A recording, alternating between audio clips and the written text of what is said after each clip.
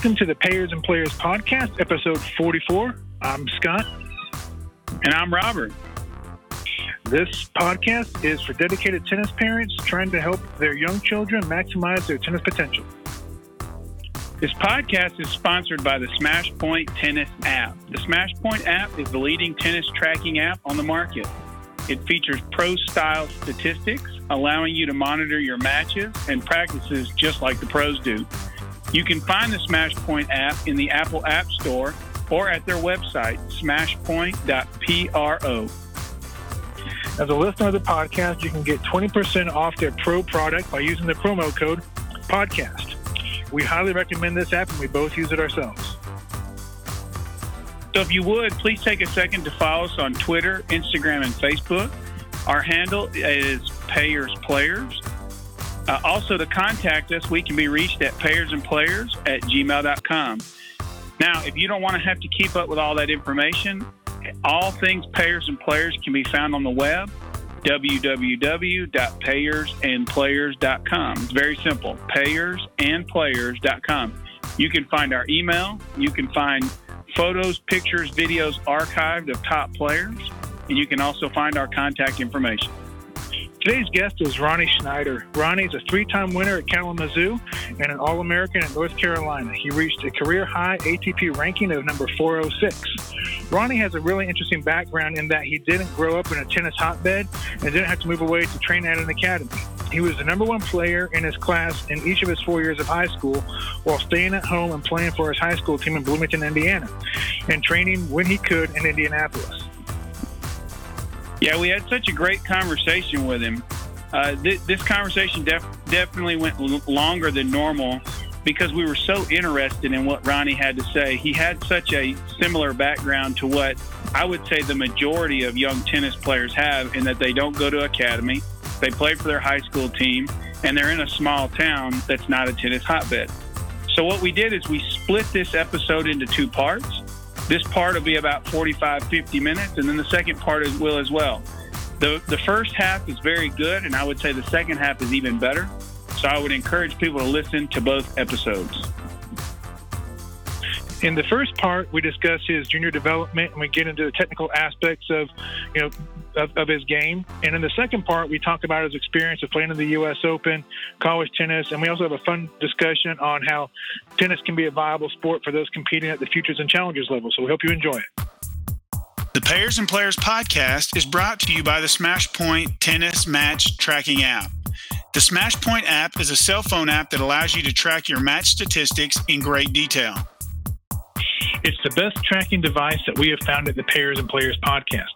SmashPoint is a best-in-class tennis tracker for players, coaches, umpires, parents, and organizations. The popular live tracker delivers deep insights such as point-by-point history, match, and shot statistics. Track your tennis results across the web app, iPhone, iPad, or even your Apple Watch. You can use the promo code PODCAST for a 20% discount at app.smashpoint.pro, or you can learn more at smashpoint.pro. That's smashpoint.pro. So, Ronnie, welcome to the show. We're excited to have you on the show. Thanks, guys. Thanks so much for having me. I know we played a little bit of phone tag recently, but very, very excited to get on, and should be fun. Yeah, it's been a long time coming, so I'm glad we can finally get this going. But why don't you give the audience a little bit of background about yourself, and we can start by just telling us how you got into tennis and, sort of where that took place.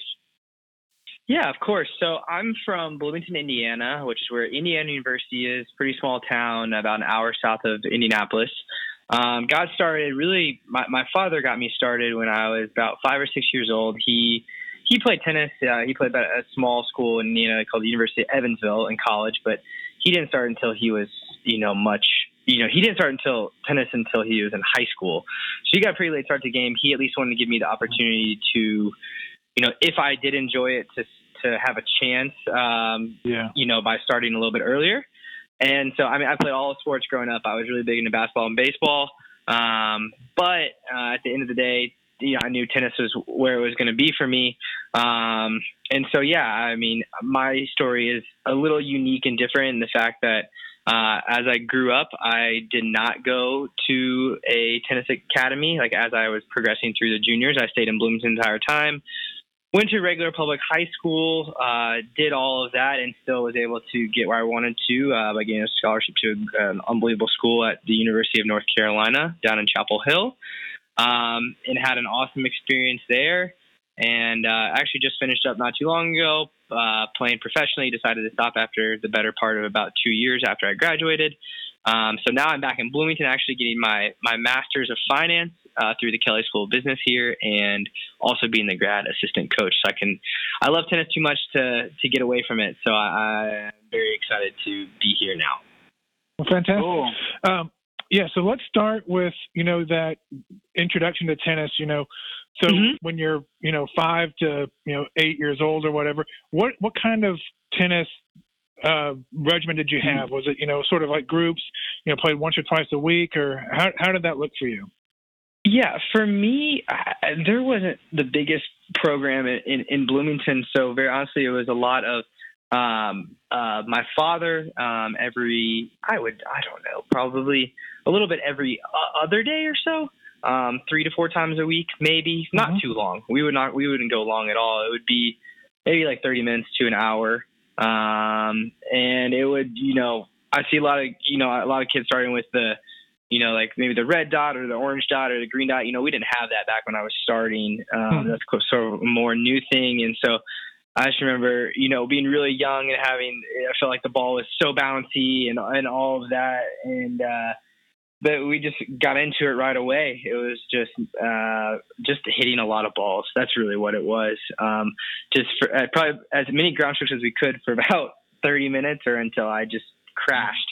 And so, it was fun. It was fun at first. And the best part was I spent way more time at that age playing other sports than I did tennis.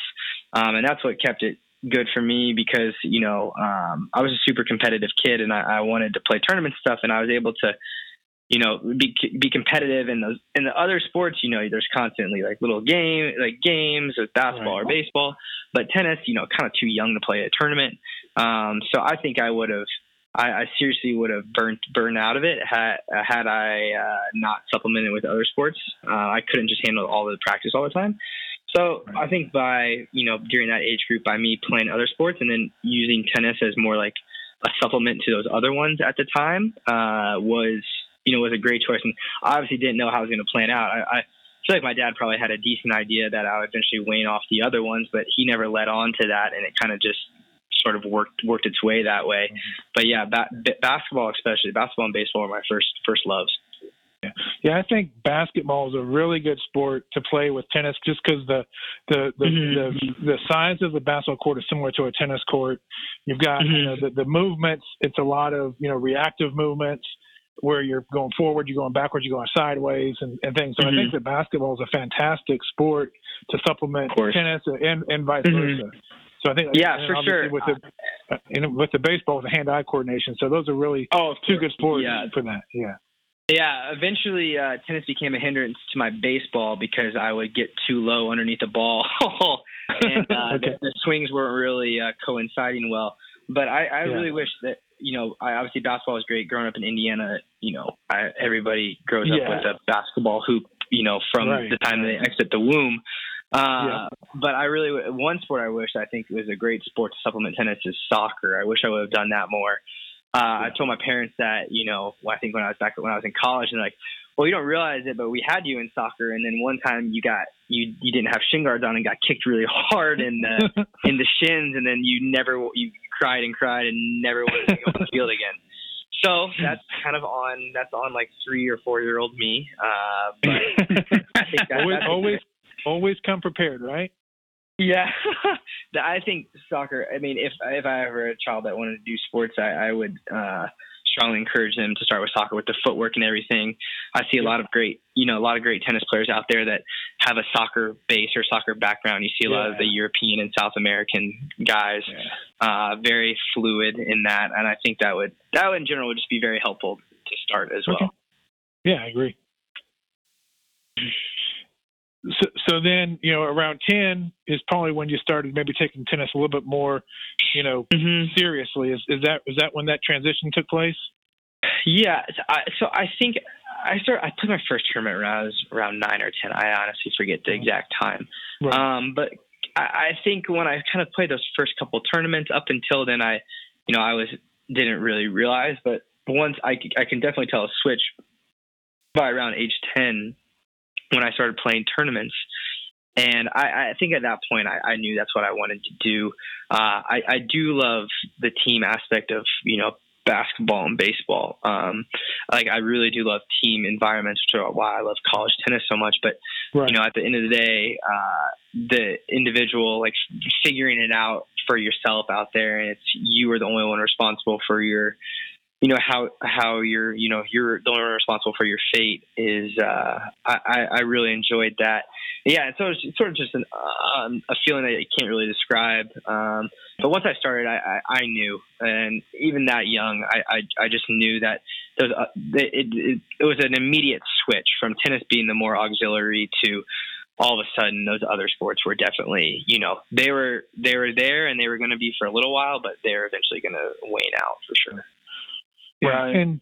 And those tournaments that you played, were they, local in Bloomington, or did you have to travel? I mean, when did you start traveling for competition? Well, again, Bloomington and Southern Indiana in general being pretty small, right. I did as many local tournaments. I remember my first ever tournament was at Wabash College, which is in Indiana. I might have played one tournament in Bloomington my entire life. There was maybe one a year there. Indianapolis, about an hour and a half away, okay. Was where I was typically going from age 9 to 11. I'm trying to think. My first ever travel for a national tournament, I think thinking back, it was Louisiana when I was maybe 11 or 12. But up until then, I didn't travel too much. It was, really, really more around the Midwest or even into Kentucky, because Kentucky was closer than a lot of Chicago for me. Right. Right. So it was, we would look for tournaments in Southern Indiana or Northern Kentucky or through Lexington. So that's kind of where our specialty was.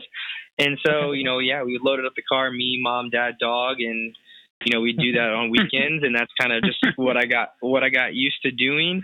I would probably maybe one weekend of tennis and, one weekend of baseball and go back and forth during the summer. And then in the winter, it was one weekend of tennis and one weekend of basketball.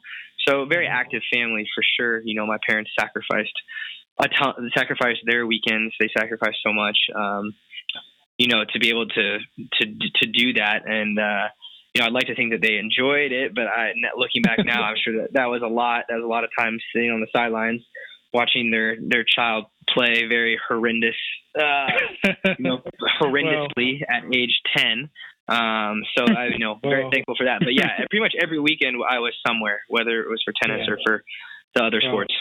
Well, speaking of go ahead, Robert. Go ahead, Scott. Well, I was going to ask. So early on when you were playing, who is the coach? And you can name him by name if you want. Yeah, of course. Who is the coach that kind of got you started? And did you hang with that coach, or did you kind of transition between coaches? How'd that work? So, my very, very first ever coach was the old Indiana University head coach. His name was Ken Heininger, when I was just that was really, really young. And so he had these 4 red kind of clay courts outside of Bloomington at his house. And so that's where I would, took my first ever lessons really. And then, that went on for a year or two. And then, I think my dad kind of filled in the gap for a year or two as well. And then, about age 9 was when, we met the coach that I had, for the rest of my career. His name is Brian Smith. Pretty famous name in Indiana now. He's produced incredible amounts of, Division I players. He's, Rajiv Ram, who's on, top 20 in the world doubles. He's was and is his coach. Unbelievable, all Americans all over the board. He's producing these out of, middle of nowhere, basically. Indiana's not a tennis hotbed by any stretch. But yeah, Brian Smith, he was amazing up in Indianapolis. When I started with him at 9, I never looked back from there. We had an amazing group. I would say about 8 to 10 of us went on to play Division I college tennis, just from like a couple age, like my age and a year older and a year younger. So pretty special group. But that was all him. That was really all him. And so he kind of taught me everything, and I never had any reason to switch after that. He was just doing so many good things for my game. Couldn't say enough, or can't say enough. He's like a second father to me. I still talk to him all the time. Like him and Rajiv have a very, very lively group chat, to say the least about it. And, it shows testament to how he was. And, he was a very integral part of my life. Not just on the tennis side, but the other side. But yeah, I never had any reason to switch. And so, everybody in Indiana knows who Brian is and what he's done. And, he was the reason that I got to where I am for sure. Yeah, and I would say, even in Louisville, we know Brian Smith. So there's a lot of kids from our area that would go up there as well. So yeah, I mean, like you say, he's well known in Indiana, but he's also well known throughout the region as well. Right. Yeah, I think not too last couple of years he won the U.S. Olympic Development Committee's like National Coach of the Year. So I mean, to be able to do that, and in Indianapolis, Indiana, is pretty awesome. Yeah. Well, dive real quick into what his coaching program's like. So, right. The question is always, did he get lucky and happen upon a couple of super talented kids in yourself and other kids that were in his program, or is it a combination of he found talented kids and then provided them the coaching that was necessary? What did he do on a daily basis? And here's the thing is don't just talk about what y'all did on the court, but also how did he make it affordable for your parents, right? Because tennis is expensive. Yeah, of course. So what was that? What did that look like? Kind of paint a picture for the listeners. Yeah. So to start, first off, Brian could have probably charged double or triple what he did. He just in general was, it was never, he was always comfortable with how he was living, I think, but it was never all about the money to him. Whether that attracted people because it was maybe cheaper, but I don't think so. It was because of the quality results he was, producing. I mean, that's a great question. I don't know, the chicken or the egg situation, but I think the quality always rises to the top. There were plenty of, before Brian, there was a few that I can think of in my head, I would not consider famous, but like popular coaches in Indiana. And you know what, very honestly, where Brian separated himself, what he was willing to learn. The other ones in Indianapolis absolutely did not adjust with the times. As the years go, and not even technology like strokes and call it the science of tennis changes, and you're able to very clearly see that there are people that weren't in Brian's program that were, I would say in the middle, like, Brian was out of Center Grove, the Greenwood area, the people at North Central, or it's a high school, and then this Indianapolis Racket Club, they just weren't, I didn't feel like they were adjusted well with the times. And, after more than a few kids, it happens to them.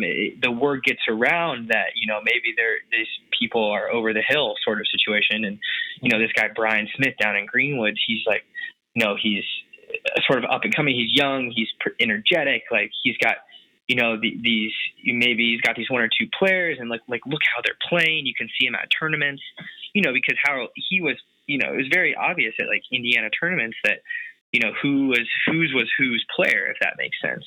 And, over the course of time, people can see that like, oh, wow, this is how I want my child to play. I don't want to, I don't want my child to look like this, and this. And I know that's pretty generic, but his biggest thing was he definitely kept up with the times, and he was always willing to learn. He had people he would go, he would take information from everywhere. He never thought, the biggest thing was he has no ego. He never thought he was good. He was never, I think that, I mean, sidebar is that I think that, when if you're a parent looking for a coach for your child, I think you need to find one that prefer one with less of an ego, because Yeah. If they're really dead set in their ways, it's like, well, how are you going to be willing to learn? Tennis is ever evolving and ever changing. Like you're what could be great now might not be great in 10 years, or what you thought was great 5 years ago, it might not be relevant now. And so that was so great about Brian, is that he didn't have an ego about himself, and that he didn't think he was too good to learn from anybody and everybody.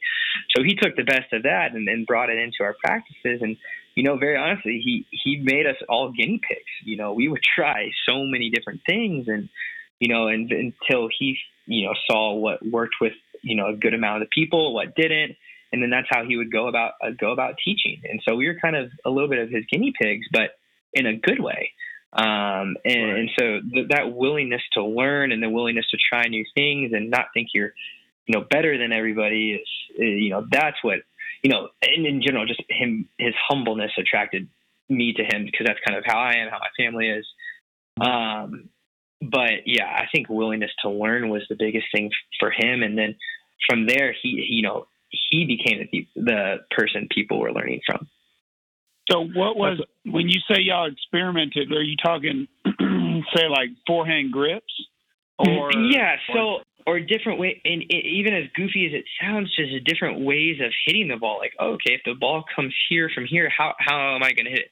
I remember, he kind of calls it the science of it. Like, it kind of has become a little bit of a popular thing.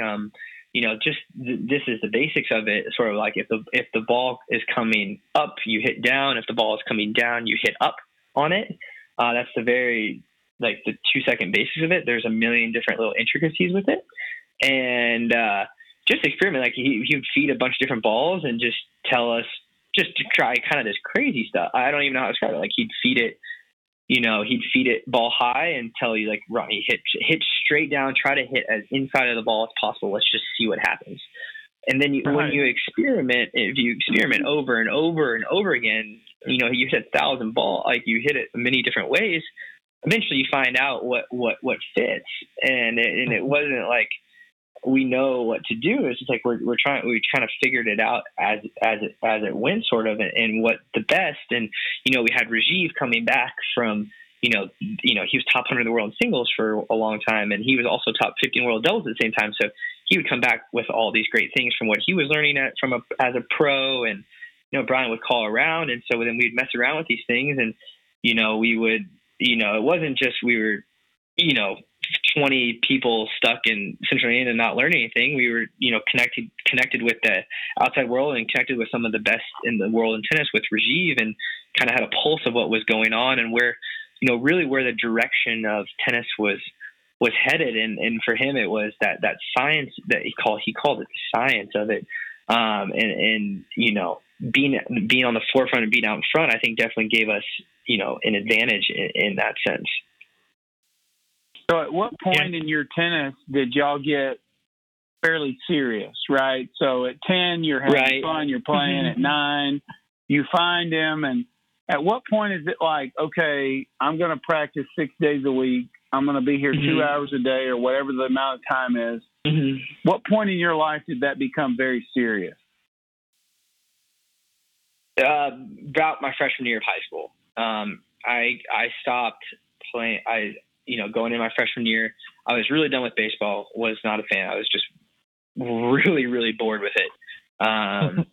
But basketball I loved, but as a generously 5'9" white guy, I was not, I could foresee my future not in basketball. And so, that's when a tough decision. I really did want to play freshman year. I wanted to play basketball, and I was still pretty good. But, I wanted, I realized that tennis was where it was going to be, and that basketball was probably going to take away from, my development of tennis. So yeah, freshman year. But the great part, I want to go back to, things as they're coming to me about Brian. And you say, take it seriously. Like, it was, always very serious, but he always, what we did more than I think what most do is, we'd be up there. If we were up there 3 hours, at least I would guess an hour and a half would be just games, just really random games. Like, he would stand at the net and two on one side, two on the other with a team, and then he'd feed the ball whenever, and you had to hit it, or like they call it running doubles, or even games that we call them like kill, where you literally, the whole goal was to try to hit the ball as hard as you can and hit the person on the other side of the net. Just like random stuff like that. I don't know how exactly that correlated, but it always kept it fun to where it never felt like a chore out on the court. We could say 3 hours, like, oh my gosh, that 3 hours flew by. We warmed up, we warm up, play a game, do drill, play a set, and then end with like 30 minutes of games. And like, oh my gosh, that was 3 hours that went by just like that. Like, I can't believe I had so much fun. But you also learn so much in that, like the idea of being creative with how to do it and always experimenting. And, it was an open thought process. We'd talk things through. There was never anything set. So yeah, I got serious about it freshman year in the sense of I stopped playing other sports, but tennis was, like, when I saw Brian, it was always enjoyable, like always enjoyable. Right. There are very few and far days few and far between where, I did not look forward to, going on court. Yeah, that's super impressive that he was able to make that happen. Right. Oh yeah.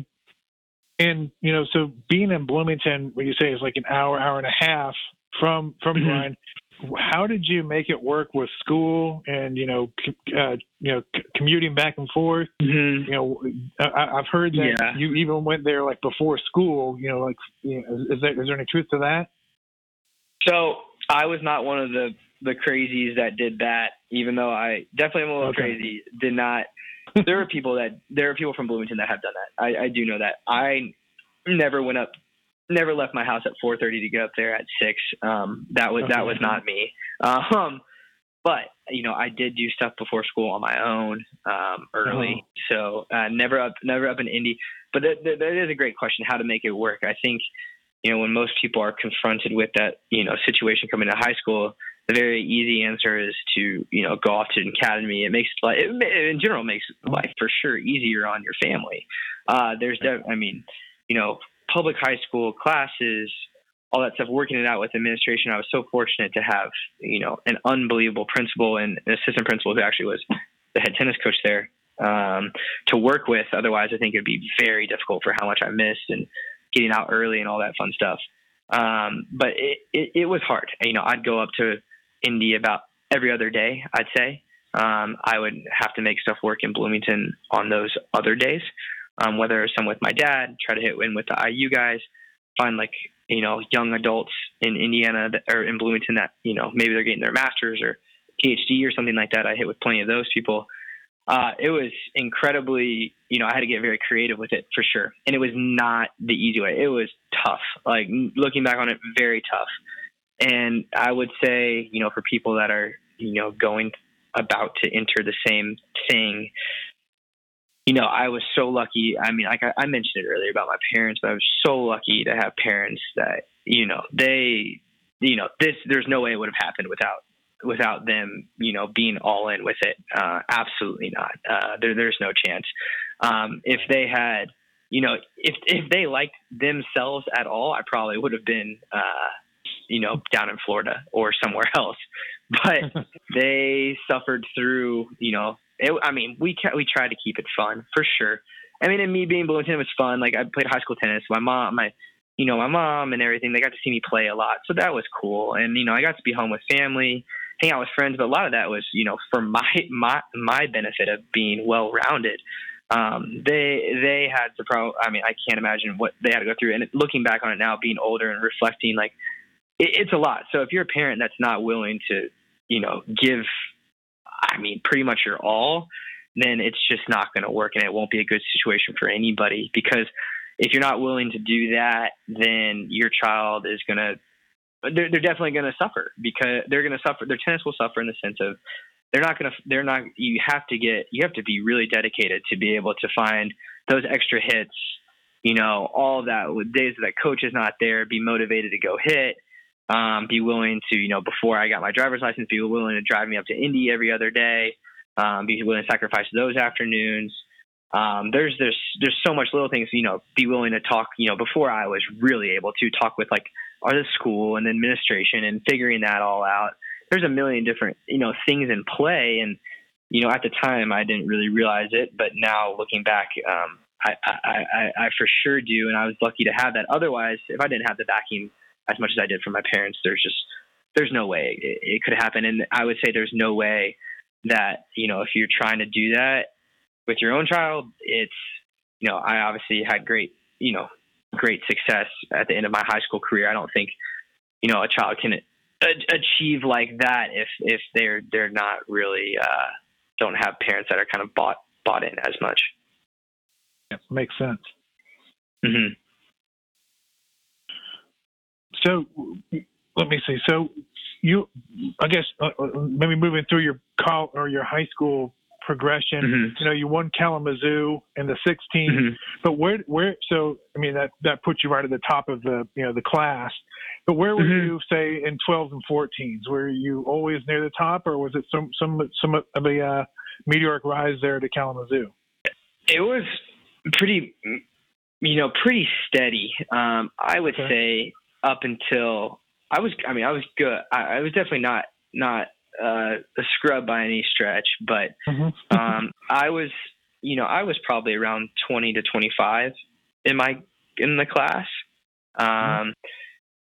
I actually on my laptop I have tennis recruiting pulled. I had it pulled up before I called you to do just a little background research on myself, because that makes two of us. I've quite forgotten. I'm looking back on it. I had the thing up, my rankings, my last 3 years on tennis recruiting was 1, 1, and 1. But before that, the highest one was right before that, before Kalamazoo, was 12. And if you went, if you trace it back even a few more years, I'd probably go 12, 20, 25, 30. It was a steady rise. And I think again, a little bit that was, I never really traveled when I was young to play at the highest level tournaments. I never, and even after, once I started becoming very good, never, traveled and did the ITFs and stuff. Like I never did that. All USTA tournaments. The only ITFs I played were the ones in America where I got wild cards based on how I was doing at the USTA tournaments. But, going back to 12 and 14 is the original question, between 20 and 25, like there was plenty of room to grow. I think both, literally and figuratively, I was about as short as it comes, back then. Not that I'm super tall now, but, there was a lot of room in my game to grow, and I hadn't really seen the competition much. And so for me, it was, the more I saw the competition, the more I was able to go back with, Brian and, take what we learned and game plan from that and, work on those specific areas that I needed to do to beat the people in front of me. So that's what all I did was between, age 12 through 14 was 12 through 15 really was develop my game. I was super competitive and I wanted to win, but I started off as a giant, like pretty much a moon baller. And about age 14, I can picture the exact match. I lost to probably this guy who's probably my best friend in the world. His name's Jack Murray, my teammate and roommate at North Carolina. Lost to him when I was 14 at this Midwest Close tournament, and I lost because he hit so big and I was trying to moonball and it didn't work. And that from there, and he knows this as well, kind of changed my life in the tennis sense. I had to completely change my game, all of that. But basically the gist of that is, I used that time between, 12 and 14, 15 to figure out, to try to develop my game into what was going to work when it really mattered, in the sense of recruiting and college and stuff like that, which is between 15 and 17. So I had my game when I turned 15 and a half, I had my game where it was going to be for the rest of my career. I was not worried when I was, between, 10 and 14 where, I wanted to win, but the ultimate goal we realized was, further down the road. I think some people get so caught up in results, in that, the younger age group that you forget development. I think that, I mean, you have children now, I'm sure you see it all the time.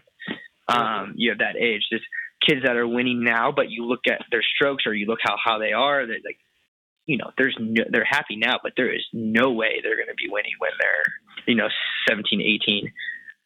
Those are the kids that, they're number one in the country now, but they're going to be nothing against it, but they're going to be absolutely nothing against Division III, but they're not thinking they're going to be playing D3 when they're 12 years old. They're thinking they're going to be top 100 in the world. That's the hardest part about being a tennis parent is when you are focused on development and you do compete in tournaments. So, you do go out there compete to do your best. And when the results don't reflect, you question, is this the right way to do things? Should we be worried about the results? I can't imagine how hard it would be. It's one of these things. Yeah. I mean, I made a grip change when I was 13 years old on my forehand. I had a very Western before that, and I made it less Western, not all the way, but less. And that was a pain point for sure. Like it took a while, and I could imagine. I'm guessing my parents, and maybe not Brian, but my parent. I'm sure my dad or something. I had frustrations, everything, but it was like sticking with the plan that Ronnie, what's your goal? Like I think that's one of the things when I first talked to Brian, I was like 10 years old. All right, what's your goal? I said I wanted to play. My original statement was I wanted to play college tennis at a school that I could not get into on my own academically. It ended up at the end of the day that ended up being what happened. I mean, I was a good student, but I wasn't going to get into North Carolina on my own out of state. No way. Right. But, reference having that goal and referencing that, at various points in my junior career was super important to, keep me, sane, first of all, because, things are not going so well now. Things are uncomfortable, but Ronnie, if your goal is to do this, which I said my Division I college, school, all that, to do this, you need to do this. And that's what always kept me motivated. And so having those goals as I moved through my junior career was super important to my development. And there's no way I would have gotten where I did if I didn't have that sort of reference point. Good. And so when you say your grip was very Western, where did you end up settling? And if you had a child, what would be the forehand grip that would be the one that you would want them to kind of settle on? And I know it's different for every kid. I think too many people fall in love with the fact that Federer is sort of Eastern. And so what grip do you think's best?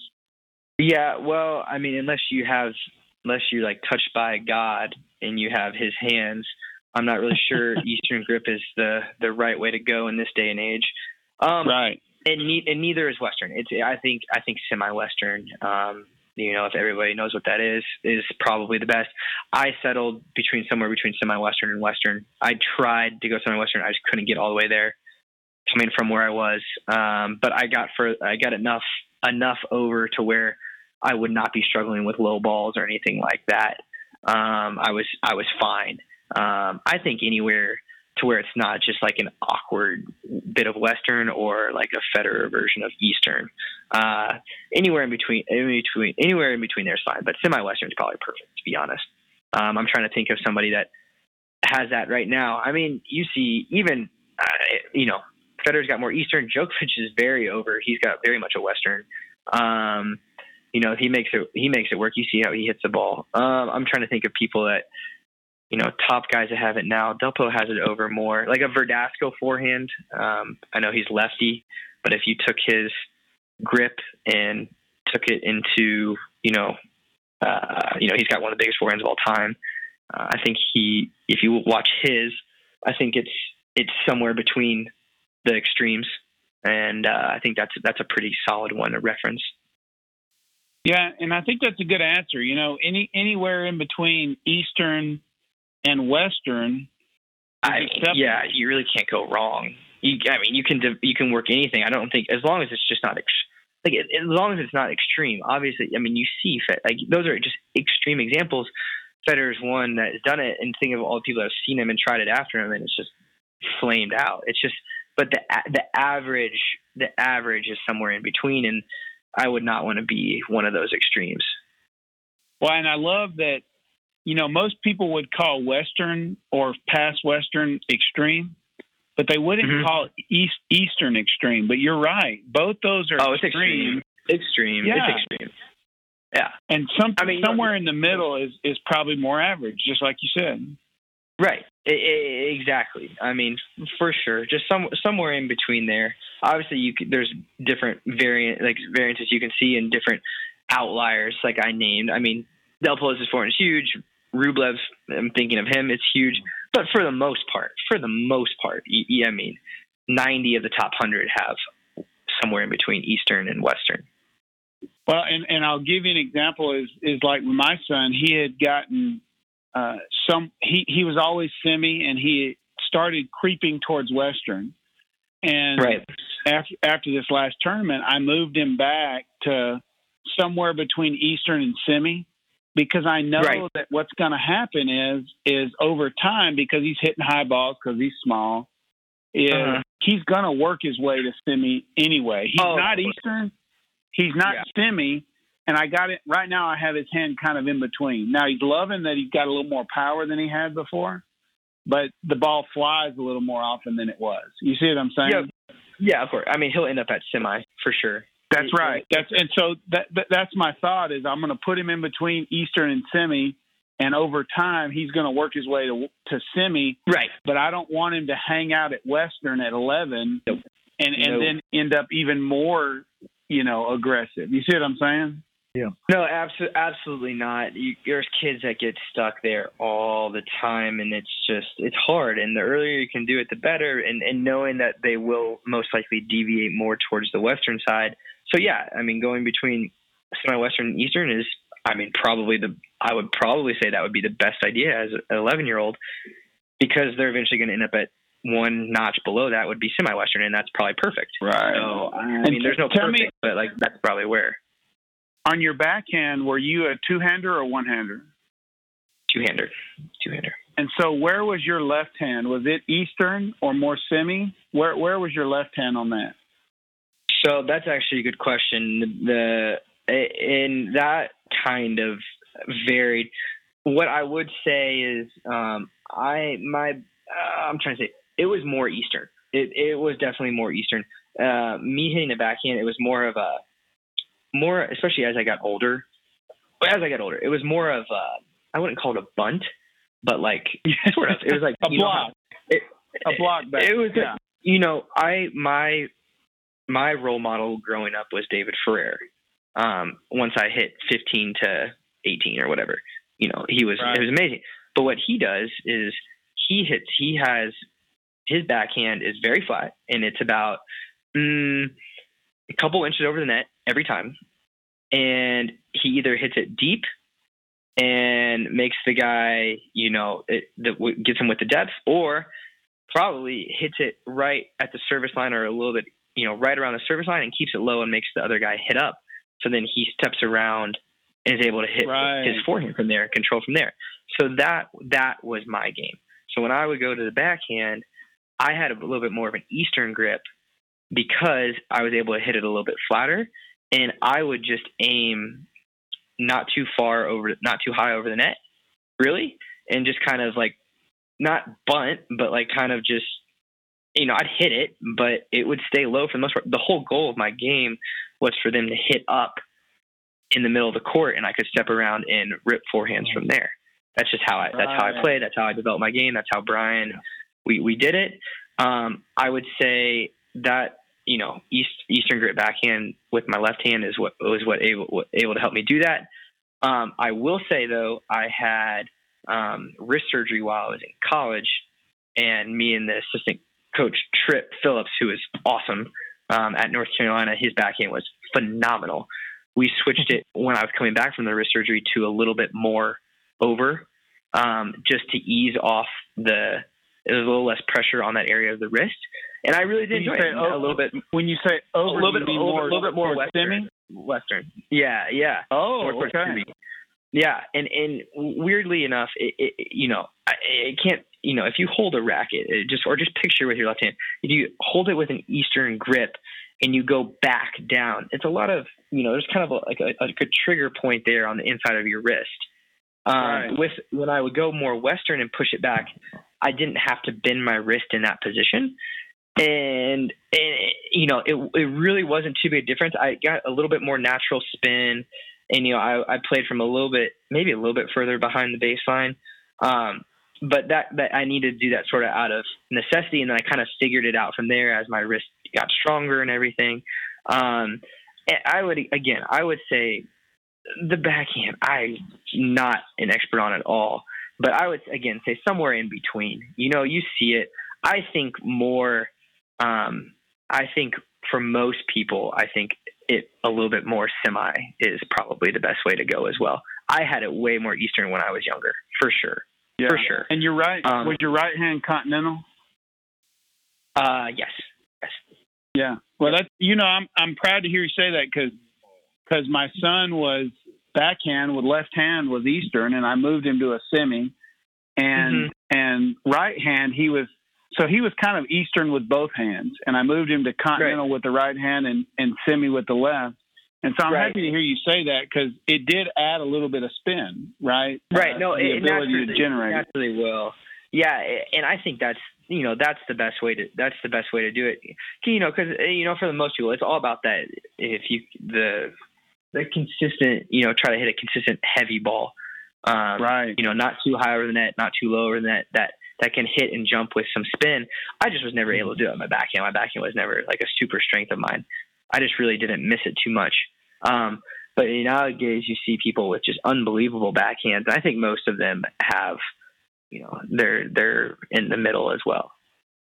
Yeah, that's good stuff. And it's tough for the listeners who aren't familiar with the grips to picture it. But I think one of the best descriptions that I saw is if you imagine an Eastern grip is kind of like if the pointer finger knuckle is right behind the racket, right? And the semi is a little bit one notch below that, and then Western's one notch below that. And so if you imagine Western, your pointer finger knuckles like at the bottom of the racket, and Eastern, it's right behind the racket, just one notch over from continental. So you think about like a serve grip, it's one notch over. And that makes it easy to understand. You're just kind of moving that grip under the racket and around, trying to figure out which spot in there works for you. Right, of course. And so as we're talking this through, kind of what the common denominator that I'm getting is just don't be weirdly extreme about it. And if you see your kid having, he's really young and his stroke looks way different than everybody else's, or his grip looks way different than everybody else's, you should probably ask somebody about it. That's just what I'm thinking as well. I mean, if your 9-year-old child is hitting their forehand way different than the other 10 people they're around, it's probably not a good thing long term. Probably. So. Okay. Well, hey, Ronnie, getting back to maybe a little bit of your tournament success. I'm curious, from winning Kalamazoo, I think in the 16s you get a wild card into the Junior U.S. Open. Is that right? Yes, I did. I played juniors two years in a row, actually. But yes, because I won the 16s, I was able to get it. Yeah. So can you talk about the experience of playing at the U.S. Open? I know that you won doubles also in the 18s, so I think that was a main draw into the U.S. Open. Is that right? Yes, and it was. And I played Rajiv. We talked about Rajiv. Really? I played Rajiv first round. It was the most unbelievable thing. We were looking at draw in the Players Lounge. The draw came out, so they posted it. We grabbed a draw sheet, and me, him, and Brian were sitting next to her. We just we couldn't believe it. But yeah, that's like a funny side note on it. That's crazy. But yeah, so I mean, that was the most, going to the U.S. Open. My juniors was the most. It was the most unbelievable experience. You grow up watching it. I never had been there before, so I had only heard. And so it was super cool. And obviously, for the juniors, the locker room's not with the, I'm going to call it the pros, but you still have the same lounge area, and you have the same, dining and all that inside Arthur Ashe Stadium. Just, being around and interacting with them and, same practice course and everything. That was insane. Like, I mean, I had never seen anything like that before. And so it was really it was hard not to get caught up in that moment. Like, and again, I had not had any international tennis experience. So I did not, I was very green about all of it. Did not know anybody there besides the other Americans that were playing in it. I was also young, for it as well, being 16, most of them were at least 17 and also 18. And just learned so much. I mean, in that week that I was there, it was a crazy learning experience, and I was able to take so much back from that. And I think it kind of built on me. I mean, I was able to keep improving from there. Like what me and Brian would see, we go out and watch all these matches and take what we learned from there and take it back to Indiana. But then moving on to the, my doubles experience, winning 18's Kalamazoo doubles and, playing in the main draw of the pros was probably the coolest experience because that was time we shared the locker room with the pros as well. And, having your locker, a couple spots down from Nadal and one bay over from Federer. And I mean, just showering right next to, Djokovic. It's like, oh my gosh, it's for the first day or two, it's just like you're just living in a movie. It does not seem real at all. And, they take you around, like when you're in the pro, you call and they take you around those nice Lexuses or Mercedes. I forget which one it was, but they take you around, they pick you up from the hotel, take you around the nice, so it's nice. Back from the site, you just, when you're about to go in the shower for the day, you're like, all right, I need transportation in 30 minutes. And then it's there waiting for you. They take you back. And it was just, come on, it was the coolest experience of all time. And it was also the best way to get started in school. Like I had been in school for a week at North Carolina, and I had to let all the teachers know, for all the professors. And so we'd be going through attendance or, the roll call my first day, and they'd get to my name and there would always be a pause and be like, you're missing next week for the, and I'm like, yeah, that's me.